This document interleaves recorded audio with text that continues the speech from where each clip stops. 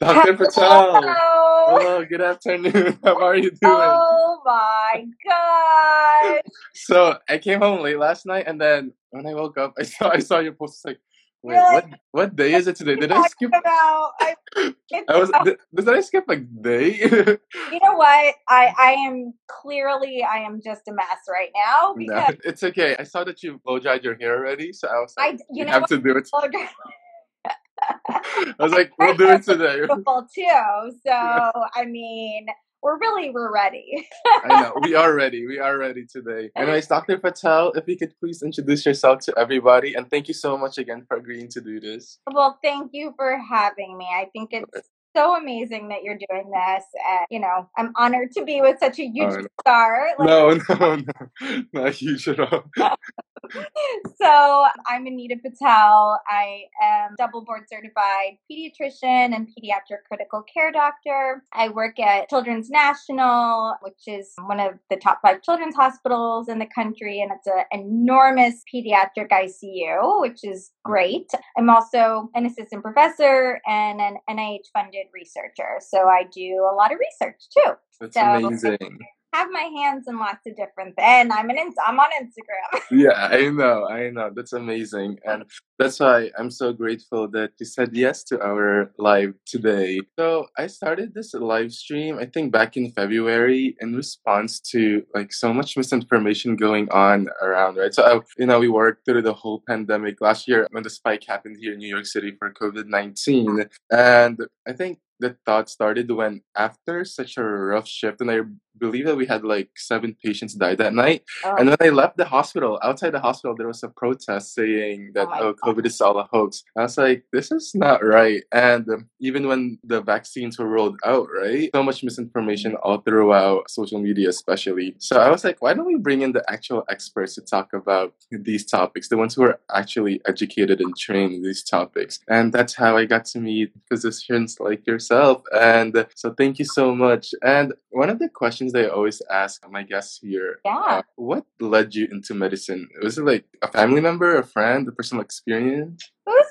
was oddly personal experience. So prior to me being a doctor, there were no doctors in my immediate family. My dad Mhm, did have a PhD, but mhm, is not a medical doctor. mhm, I have a lot of cousins in India, actually, and I have mhm, one other cousin who ended up becoming a doctor as well. But we have lots of PhDs in our family, but me and my cousin are the first MDs. mhm, To be honest with you, I'm one of those weirdos that truly, I've wanted to be a doctor since before I can even remember. I will say I've always loved science and math. Like that's mhm, always been sort of mhm, my strength. And I mhm. think it's natural to like what you're sort of Yeah, naturally good at, I guess. yeah. I just loved my pediatrician so much. Like I used to put on my fake pearls and when I was Uh, a tiny little girl and I'd like dress up and I'd go and I hated shots back then, but I just loved my pediatrician. I loved yeah. how good he was with Mhm, kids. And I just thought it was so cool that he could like learn about my mhm. body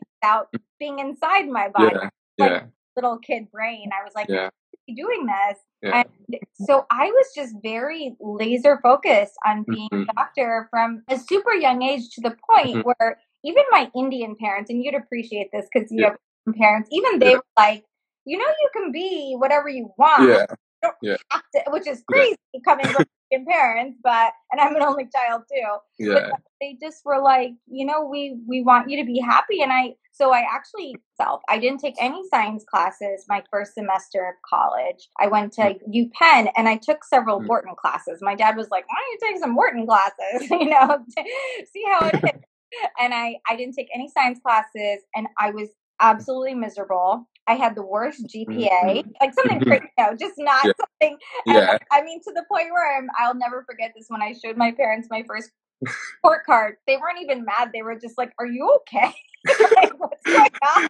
And then Amazing. I like added my science classes back, and I pulled it up, and it was fine. Wow, amazing. But that's my path, and I'm like, as you'll probably tell from our talk, I'm a Mm, talkative person. I like being around yeah, people. yeah, So it just melded all my passions together. And, I want to yeah, help people. Like I needed a yeah, job where I yeah. wanted to go to work every day Mm, and I was making a difference in some yeah. way. So Yeah. There's really people who are really inclined into the science, right, and the maths. But still, the whole journey getting to where you are now, or even to medical school and or even internship is such a rough road, right? You spend all this time studying, applying, even for residency, and then also all the stress and the money involved as well. What I love asking my physician guests are, at the end of it all, given all of the time and the stress involved, there were a lot of sacrifices for sure, right? Especially in medical school, always studying, can't go to certain family events or whatnot. Do you have any regrets at the end of the road? The only regret I have, and it's not even, no, I don't have regret. I do wish I had taken care of myself better. And that's not something I did, honestly, until my second year of fellowship. Mm. When I really hit a super low point. I did my fellowship at Columbia, and it was, wonderful training, but super, super, super, super, super intense. You know, we were on call every fourth night, our first year, basically all year, except for a vacation month. So it was really tough. Honestly, I got so low that year that I was like, I'm not totally sure. And it was the first time in my entire career, even undergrad, med school, that I was like, I don't know if I can keep doing this and maintain my sanity. And I was really lucky at the time. I happened to be dating someone that was really into yoga, and he's long gone, but the yoga stayed. Yeah, I know. And I truly, like, after a couple years, and I was always like a runner, and I liked to kickback, like really physical stuff. Yeah, But yoga was like not, yeah.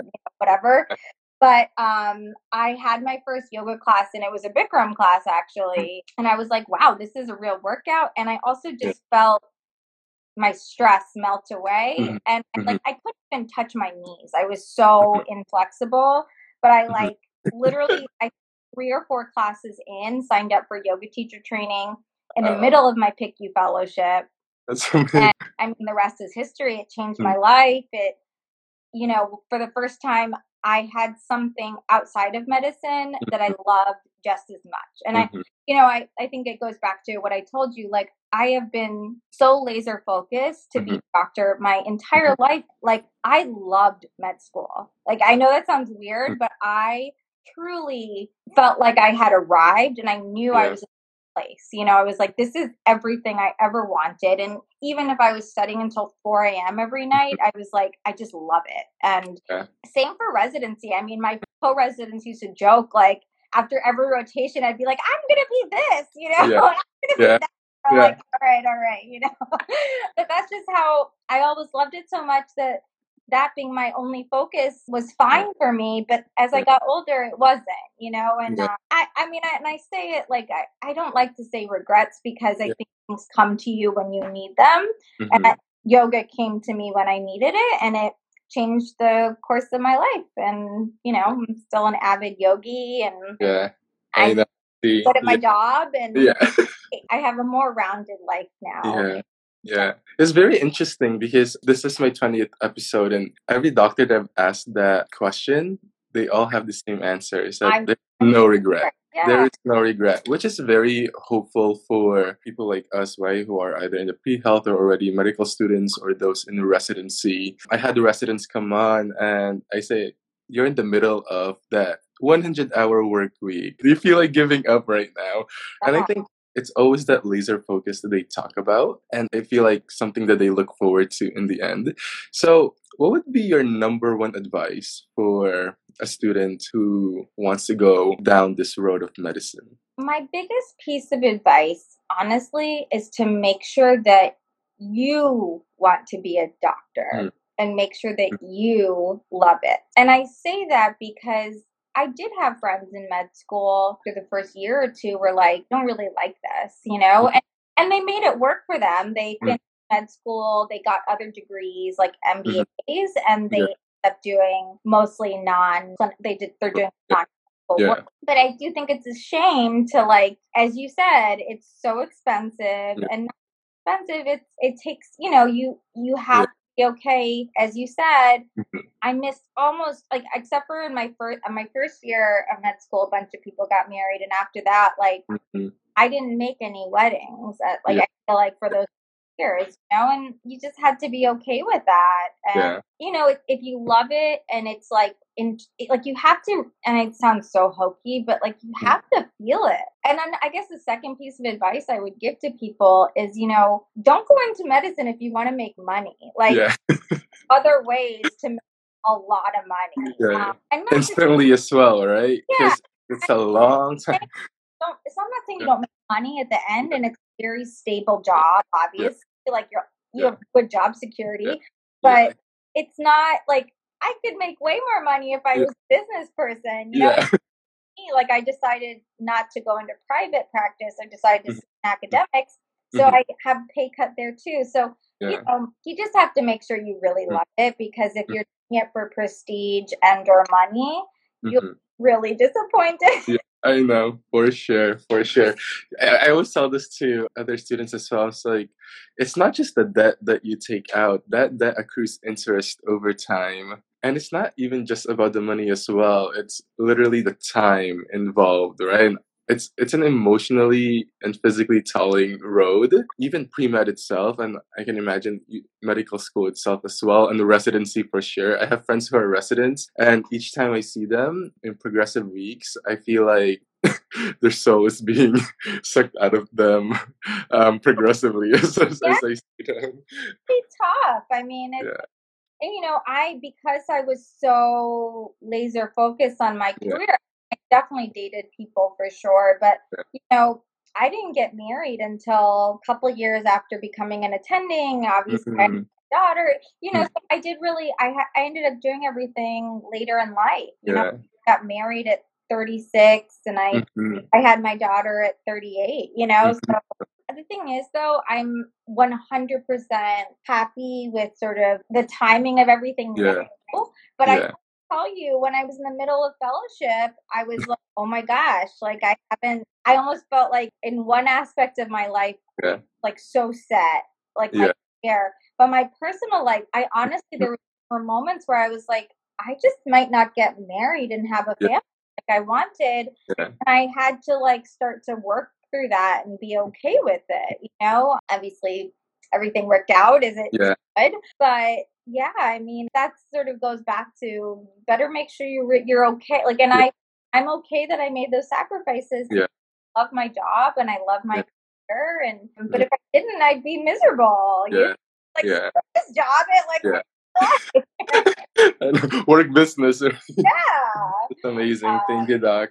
I wanted to delve into pediatrics. yeah. Was it your experience with your pediatrician as a child that stuck with you the whole time, or was it like during rotations and clerkship? It was definitely during rotations. So Mm, I have like a kind of funny story about how I ended up in pediatrics. So I will say this: I knew I wanted to be a pediatric surgeon. Like that's what I thought I was.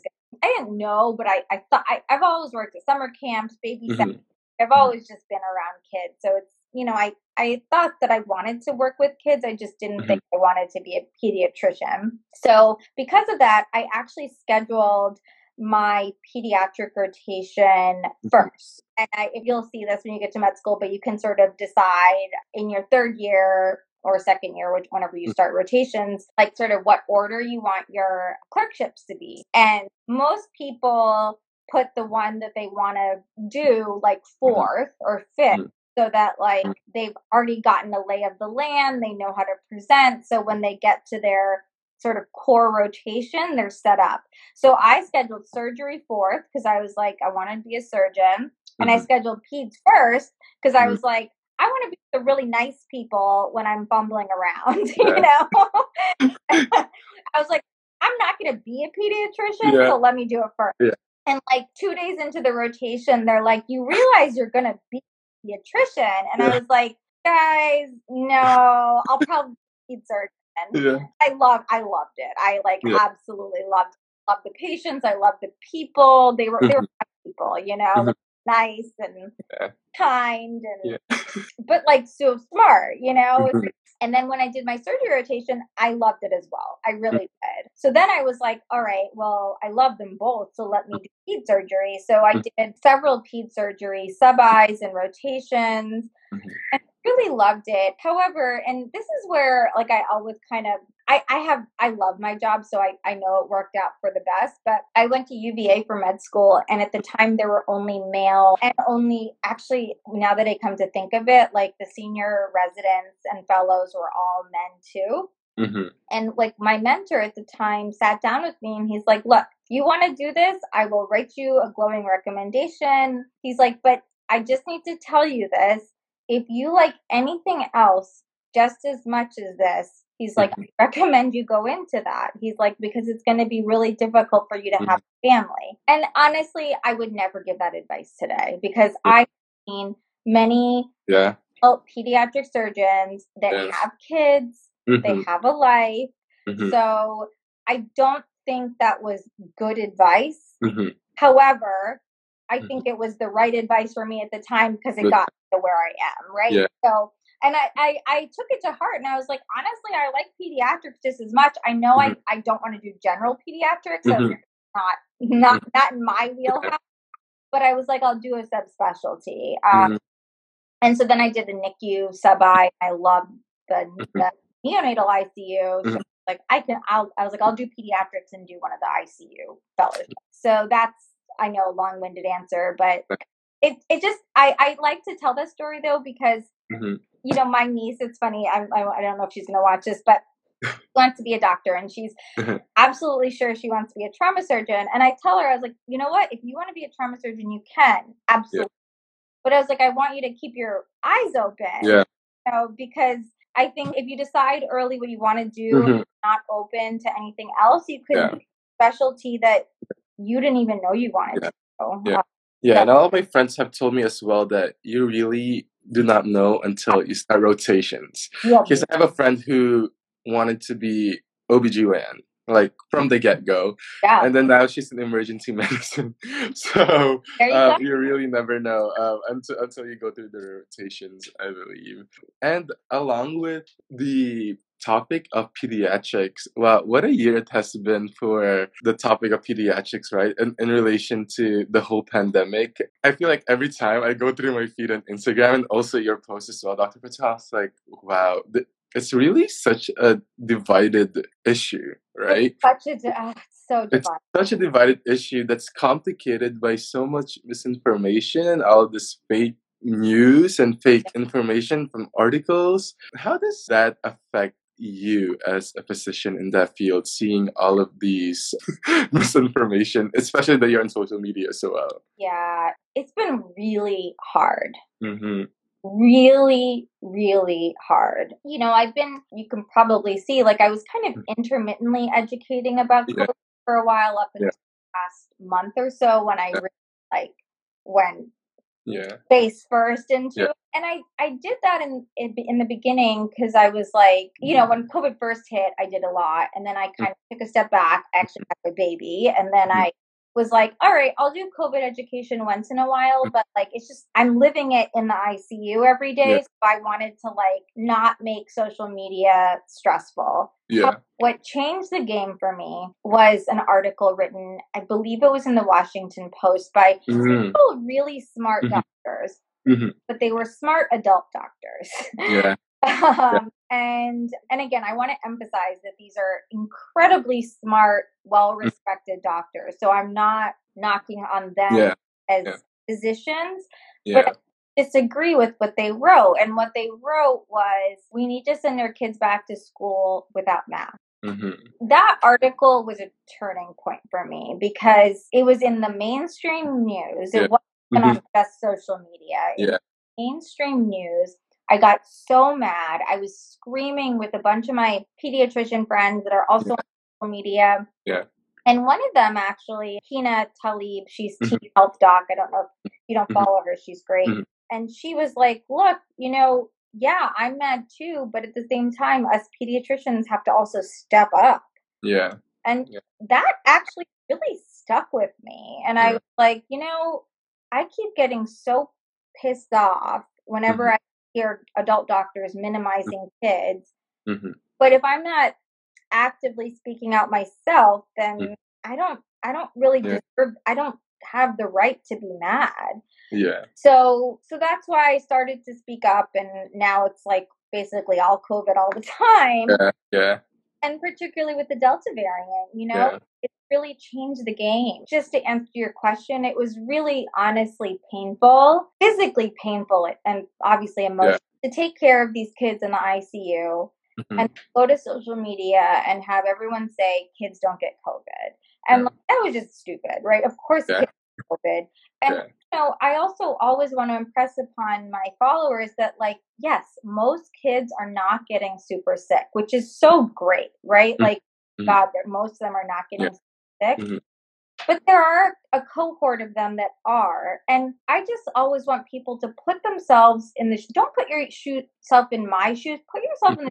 the shoes of a parent. Yeah. As a kid Mhm. that got very sick from COVID, I have sadly seen kids die from COVID, not Mhm. even from accessory issues, but from COVID. And kids get tracheostomies from COVID. I have seen Mhm. kids in the Mhm. ICU for months with COVID. And of course, I've seen Mhm. milder cases that the lucky ones, quote unquote, that just Yeah. under the IPAP, but Yeah. Yeah. still, I've been taking care of these kids. Mhm. And can you imagine if you're a parent seeing the news every day saying that kids are fine, kids can do what Yeah. they want, and Yeah. your child is in the ICU because of Yeah. that rhetoric? And it particularly the rhetoric of, well, only kids with comorbidities, Yeah. COVID. Or autoimmune disease. Yeah. I'm like, so that means that these kids with comorbidities don't matter then? Like, Mhm. just like we're talking about the elderly and the Yeah. Yeah. immunocompromised, those Yeah. kids are equally as important, if Mhm. not more. They have Yeah.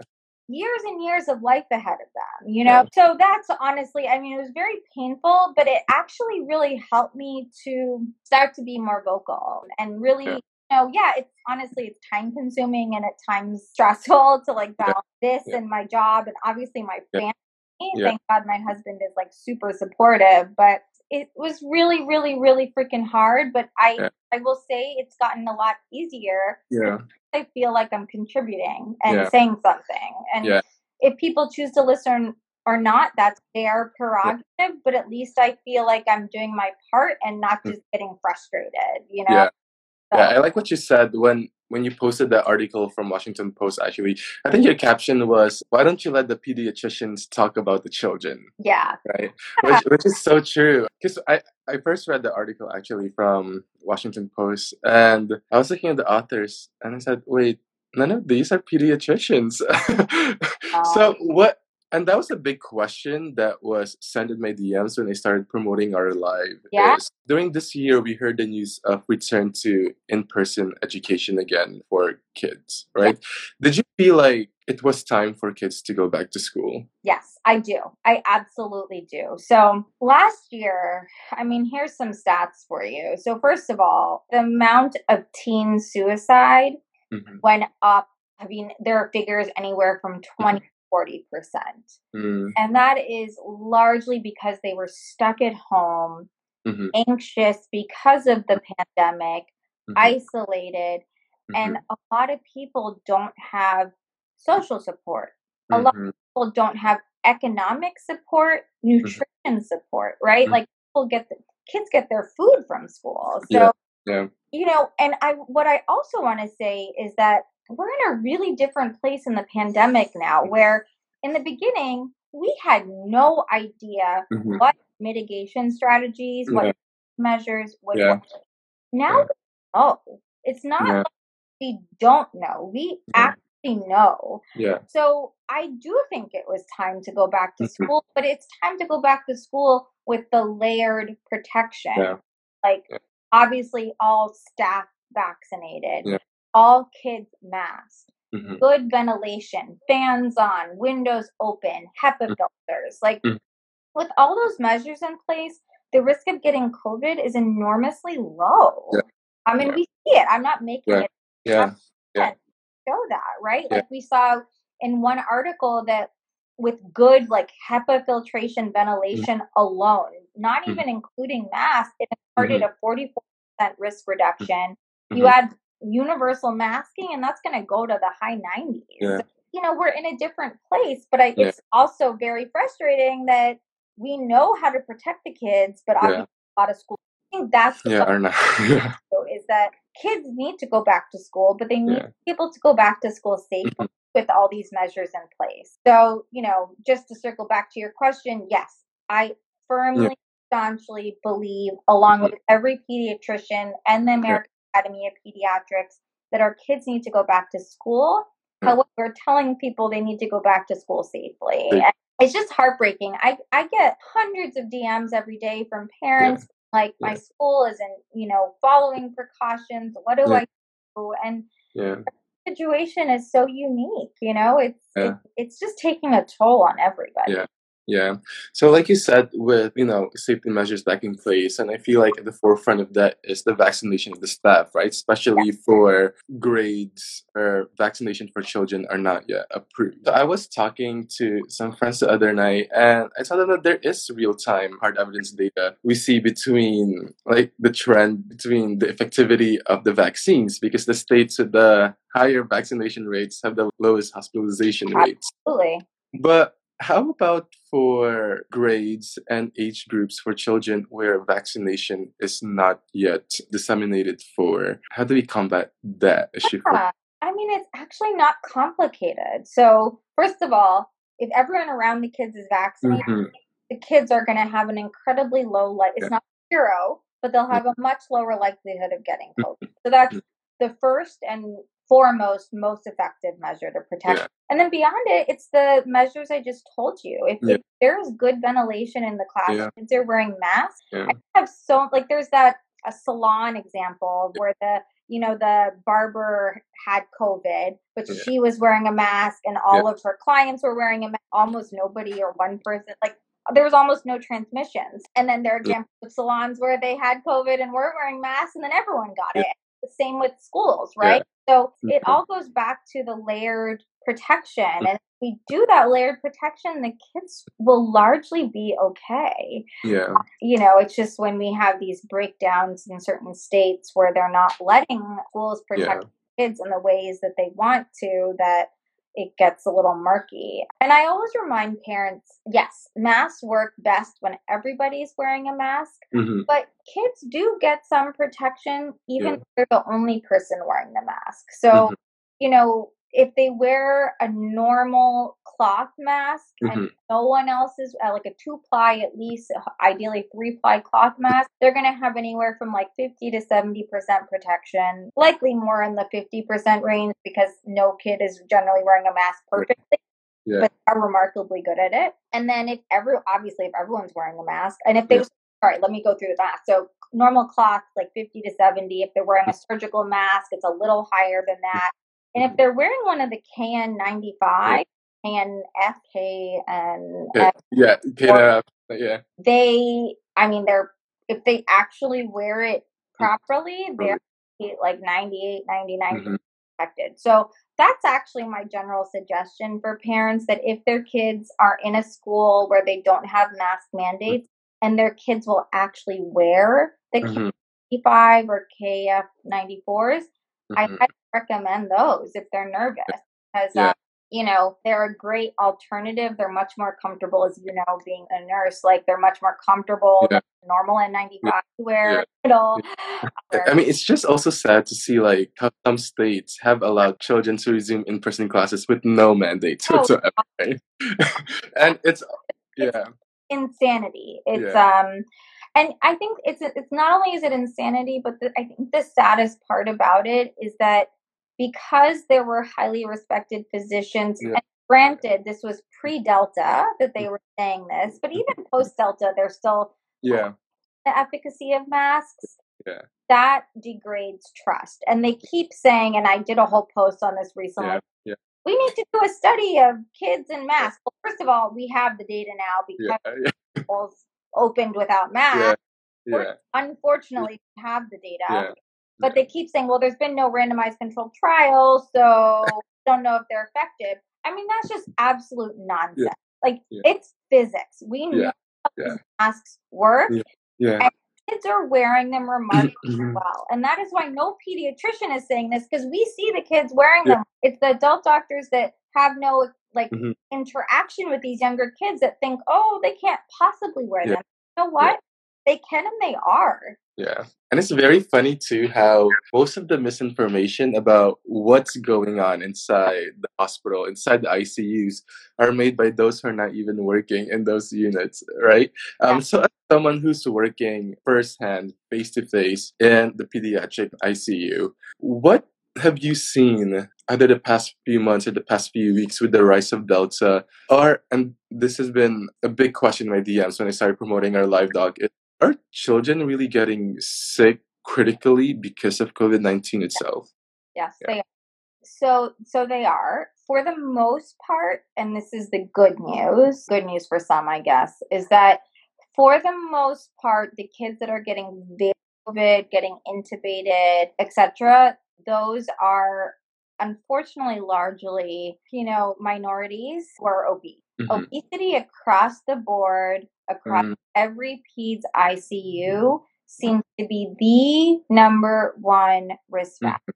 Absolutely, we are seeing kids getting sick with COVID. Now, also have a cohort of previously healthy kids that are getting sick and intubated with COVID. But I will say the caveat, because that started to scare me, obviously, as having a 17-month-old. Yeah. I was like, Yeah. oh, Yeah. like not as by any means Yeah. immune, but I was like, she gets it, she'll probably be okay. However, the kids that are previously healthy and ending up intubated with COVID, for the most part, not everyone, but for the large majority, they have also other viruses along Right. with COVID. So Right. COVID, RSV, rhino. Pre-COVID, the Yeah. just normal Yeah. virus or RSV Yeah. get a normal Yeah. kid. That's not new. So that's kind of the landscape. I will say also our uncontrolled asthmatics being admitted more with COVID. I just want to touch upon the asthma component because it's the most common question I get. My kid has asthma, are they increased risk? It's really important to know that if you have well controlled asthma as a kid, you are not at increased risk of COVID. It's Yeah. only the uncontrolled asthmatic. And that's why I tell all my asthma parents, make sure you are actually going and seeing your pulmonologist, your lung doctor. Make sure that, I know everyone's been scared throughout the pandemic. I actually think those cases are the ones that absolutely to make sure if they need a controller med, they get their controller meds and they're on top of their asthma, because if they are, they'll be okay. And we have had a minority of kids under like 1 year and below that also get sick with COVID, but for the most part, those kids do end up in the ICU, but they end up on flow. Again, if they have other viruses along with COVID, in general, they don't get intubated. And we have, just because you asked, we have absolutely an increase in cases. I would say my ICU right now is 10 to 20% COVID, which is a lot. It's a lot. We're basically back to our peak. I guess when was the last peak? In January. So we're kind of back there. And now we're unfortunately also seeing multi-system inflammatory syndrome in kids. And it's happening now because that happens 3 to 6 weeks after an initial infection. So we suddenly are seeing an uptick in MISC too. And what I will say about MISC, that is not attacking kids with comorbidities. It is specifically, we've seen it almost solely in healthy kids who are like 9 and 10 up to like 16. We're seeing it in those kids. They're almost all previously healthy. And those kids get really, really sick.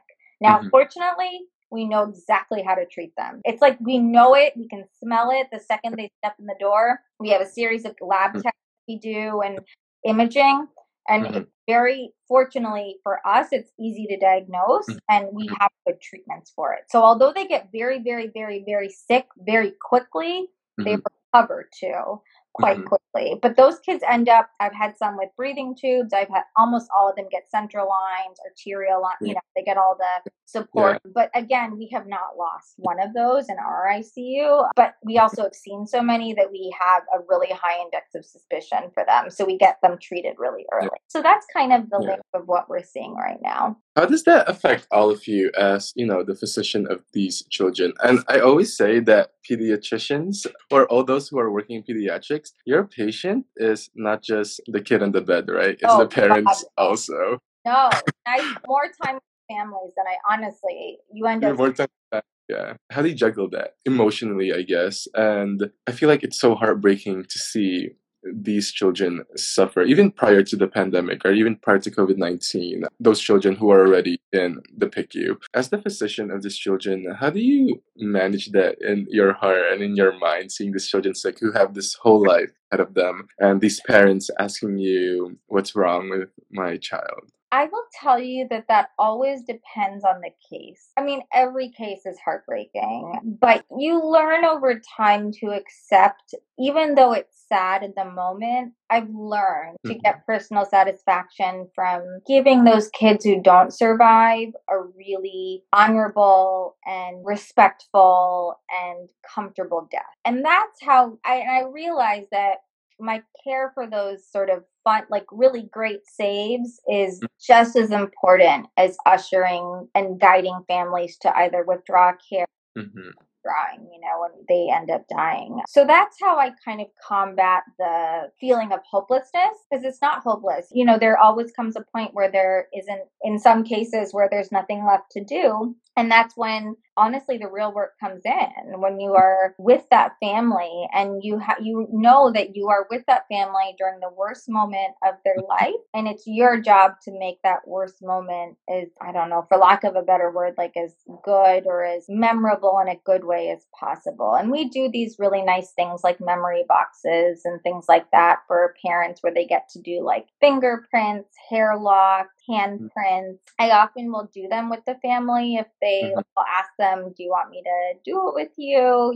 Just if they want that support. So I think participating in that sort of, and I also, something I do sometimes as well, particularly in patients where I've gotten incredibly close with them and the family, is I'll help the nurses when they're cleaning up the child after they died. And I just find, I don't know why, but like it gives me some closure. And I think that's something that I didn't realize I needed even a couple of years ago. Doing that with the nurses and like sort of that ceremony of like washing them and everything also helped me to get closure with those children and say goodbye. I think I didn't realize how important it was for me to say goodbye to the patients. One of my yoga teachers actually told me that. They're like, you need to say goodbye to each of your patients you lose. And I never really thought about that, but I do that now. And so those cases I emotionally and mentally can handle. The cases I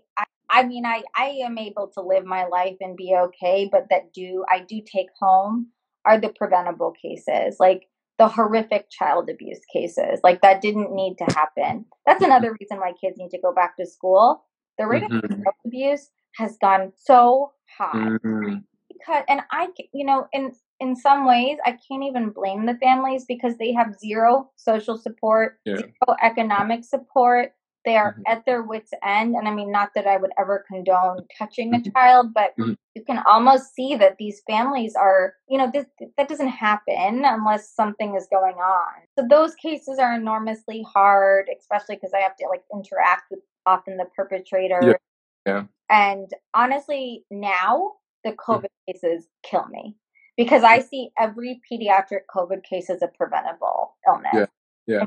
I lost a patient. I mean, it took me, I think I'm still recovering from that when I lost a patient just to COVID. Like he didn't have, he had comorbidities, but he passed away from COVID. And that family in particular was just so sad. Like the whole family had COVID. So I was calling the mom in the ICU. She was in the ICU telling her her son had passed. And the dad was there in the room, but he had COVID and was sick. 5 siblings all had COVID. It was just like, it was just awful. And they were, of course, were the loveliest family, it's like mother, father, the absolute most amazing family. So, those cases, that also, honestly, that made me go also headfirst into education. It's Yeah. like, to answer your question, how do I deal with those cases that do Hmm. me inside, like emotionally, funnel the anger into action? And for me, my action when I get mad about all these cases, I'm like, all right, what am I going to educate today? Or let me do story questions and things like that, just so that I can move that frustration and anger into Yeah. something useful. Yeah. And my mental health, even though I'm like 10 times busier and sleeping less Yeah. because of all the education, I am much happier. Yeah. Yeah. So, What's your prognosis for all of this as a closing question for this topic of COVID-19 pediatrics? Where do you see this going? I think a common question that everyone is asking, but especially parents in relation to this is, will it ever end? yes, I think there's a nuanced answer to that. Mhm. Will life as it is now change Mhm. and go back to some semblance of normal? Yes. Will Mhm. COVID go away? No, it will not. Yeah. This is going to be a disease now, right? Yeah. It's going to Yeah. be part of our lives Yeah. forever. But the difference is that we have a vaccine for it. So Yeah. there is an end point. The second my daughter is vaccinated, I will be able to breathe fully, right? Because even if she's around a ton of COVID, even if she gets, and I keep saying COVID, let me be more specific, if she's exposed to the SARS-CoV-2 virus and God forbid she gets COVID, she's vaccinated, she's not going to get Yeah. sick. She's probably going to have a common cold. So I think that's what's important to remember. And I think this is a piece that is really missing. And I'm trying to figure out I feel like I keep trying to explain it, and I know other doctors are too. But obviously, it's not getting to everybody that if you are vaccinated and then get COVID and have just a common cold symptom, that is a success, right? The whole point is you got it and your body fought it off and you didn't end up in the hospital or dead. Mhm. So, again, Mhm. if everyone who is eligible to get vaccinated gets vaccinated, and if people opt not to at that point, that's their decision, right? But Mhm. like, if everyone who's eligible and is offered the vaccine has had the opportunity to take it, I think Mhm. at that point our world, or at least our country, can go back to some semblance of normalcy. I mean, kids, though, I do believe in vaccine mandates for kids, but that's been around for decades, right? Yeah. Bunch of vaccines, so that's not new. But as long as we get all of our kids vaccinated and all the adults that want to get Yeah. vaccinated, I do see a way out. But I will tell you this, I don't see a way out until we get the whole world vaccinated, which Yeah. is why, to be honest with you, I'm actually staunchly against this booster I'm not against the booster campaign for immunocompromised Yeah. Yeah. and elderly who have Mhm. immunity. I am absolutely against it for like the rest of the Yeah. country, because if we don't get the rest of the world Yeah. back, Send it over to the rest of the world, right? it will not end. Then this Yeah. will, right? Because Yeah. there will be a variant, and there already is a variant, right? The mutant variant that Mhm. is going to outsmart our vaccination. Yeah. So, Yeah. do I think that there's an end to this? Yes. When Yeah. that end is going to happen is going to depend on when, rich countries like ours, Yeah. and they keep saying they're going to do it, but then they send it when it's about to expire, and that's Yeah. Yeah. right. Yeah. So when our country actually makes a concerted effort, and Biden did say he was going to get the world vaccinated, then that's going to be the end point. But to say Yeah. that we're not going to say goodbye to COVID, though, and I think it's important for people to know that, and it's Yeah. why you need to get vaccinated, right? I agree. We've talked a lot of about a lot of heavy topics today and so many interesting topics and topics that people want to hear. Through all of this, seeing agony in children and the family. And I know you talked about yoga as your means of decompression. How is the life outside of work? How do you decompress from work? Like after such a heavy shift, how do you decompress once you get home? Well, I basically have a routine. I like run home as fast as I can, spend time with my daughter. And I mean, I spend every second, I don't even think about work while I'm with her. I really Mhm. put it to like, well, first I shower Yeah. and then I spend time with my daughter and husband. We always eat dinner together. Mhm. And I generally work out in the morning. So working out regularly incredible, like, is like either the Peloton, yoga. I run with my daughter and with a running stroller. So running, spending time, or any exercise, spending time with my daughter and my family. And then my husband and I are purveyors of trash. So we love The Bachelor. We love a Real Housewives of Beverly Hills. You know what? Watch some dumb TV. I love it. And I own it and I am fine with it because you know what? I go through so much at work, but I think it's important to just like The amount of doctors who watch The Bachelor really amazes me. It is so funny to me. It's like all white couple work, and then you watch this. I don't know how. And honestly, like I watch it and think like or anything. I'm just like it's like watching a train wreck. You just can't stop watching. Yeah, I Yeah. love. Also, one other thing I do is I really love healthy baking. Like that's like kind of a side passion of mine. Mm, So you can see some back there. That's yeah, like 1% of the number of plants I have in my house. So healthy baking, like really easy healthy baking, and plants are also like passions of mine. And that's one thing I will say that gets me through every hard day is remembering I used to just be a doctor, just mm-hmm, be a doctor. mm-hmm, mm-hmm. But I really realized that I actually am so much of a better doctor. I am Yeah, a more productive researcher. I am just more productive in life when I actually devote time to my home life and my home passion. yeah, And that's what has sustained me.